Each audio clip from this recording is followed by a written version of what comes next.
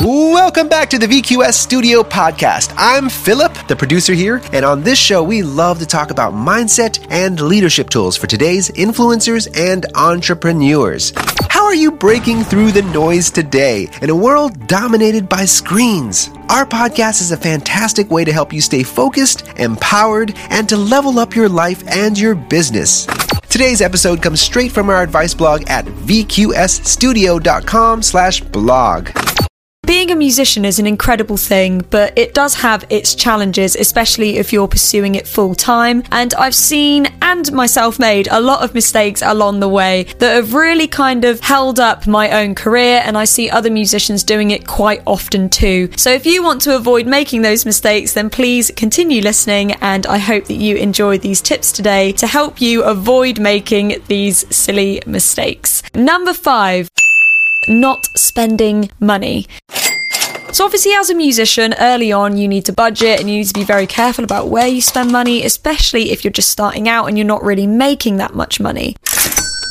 So this mistake is pretty straightforward. Often musicians don't spend the money that they do need to, and as a result their content, music and image can actually suffer. Another day is here, and you're ready for it. What to wear? Check. Breakfast, lunch, and dinner? Check. Planning for what's next and how to save for it? That's where Bank of America can help. For your financial to-dos, Bank of America has experts ready to help get you closer to your goals. Get started at one of our local financial centers or 24/7 in our mobile banking app. Find a location near you at bankofamerica.com/talktous. What would you like the power to do?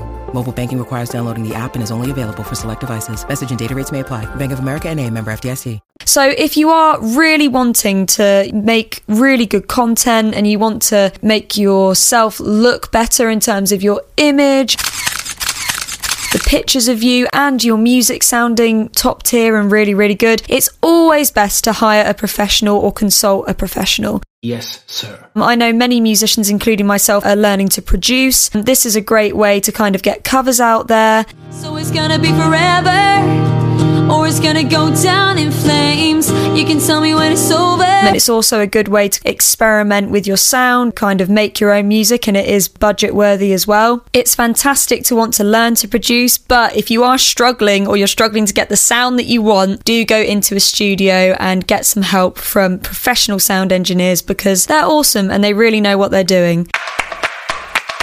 Number 4, not practicing or improving. So this is a very common problem that I see with musicians. They think that they're great the way that they are, which is fantastic. You are amazing! But they make no time to improve or make any real effort once their act is made. You suck! If you are an act, it's always good to improve it. If you play an instrument, it's so important that you practice often to maintain your ability and improve.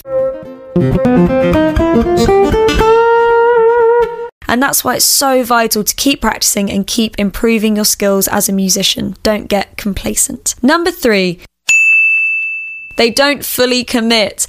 That is why you fail.